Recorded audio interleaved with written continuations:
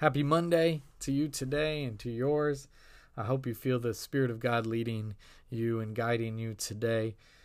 Thank you for joining me again on this With Jesus, Like Jesus daily podcast. On Mondays, we come and we pray together as a family of podcast listeners. And we've been talking through the Apostles' Creed. And the judgment episode, I think, stuck out to me a little bit from last week. We talked about judgment. I actually ran into a prayer from Mother Teresa in that book I've told you about, Prayers for Today by Kurt Bjorklund. This prayer from Mother Teresa, and it talks a little bit about this judgment stuff.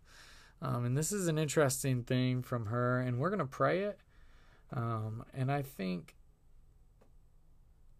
we will sort of couch it, if you will, in this idea of Matthew 25, which says, "For I was hungry and you gave me something to eat. I was thirsty and you gave me something to drink. I was a stranger and you invited me in. I needed clothes and you clothed me. I was sick and you looked after me. I was in prison and you came to visit me." Then the righteous will answer him, "Lord, when did we?" Then you, King, will reply, "Truly I tell you, whatever you did for one of the least of these brothers and sisters of mine, you did for me." So Mother Teresa says this, and let's pray this together. And I want you to think about just what we just prayed, or what we just read, and kind of what it looks like to join Jesus in his kingdom work. Now remember, I said that in judgment, Jesus stands in our place, but this doesn't mean that we should be lackadaisical or lazy in our faith. This doesn't mean that we don't do anything. In fact, grace should be the great enabler and empowerer of how we do or carry about our business, how we go about life. We should be more emboldened and more excited to help other people, not less, because Jesus has somehow got our back. We should actually, because Jesus has our back and because Jesus is within us and in us, we should be doing more of what Matthew 25 says, not less. And so let's pray this prayer with Mother Teresa. At the end of our lives, Lord, we will not be judged by how many diplomas we have received, how much money we have made, how many great things we have done. We will be judged by, I was hungry and you gave me something to eat.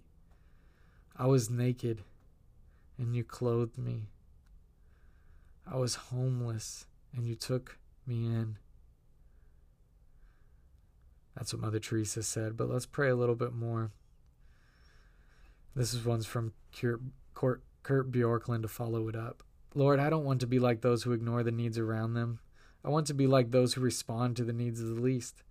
Help me to see where I may ignore the needs of people. Help me not to seek my own success while ignoring the needs of others. Amen and amen. And so, as you think about this idea, what does it look like this week? Who is in your life right now? Who's God going to put in your way today in which you need to step in and step out, where you need to offer them love, grace, a hug, maybe even something monetary or sacrificial from you? What does it look like to be the hands and the feet of Jesus, not as in some sort of guilty way, but because of some sort of excitement of the grace and power of God within your life? What does that look like for you today, this very week, this very day? Find that grace propels you, not makes you lazy. Find that God moves in you, not allows you to sit still and idle. Instead, go in the grace and the peace of God, being his hands and feet throughout the world as he directs you and leads you with his great love.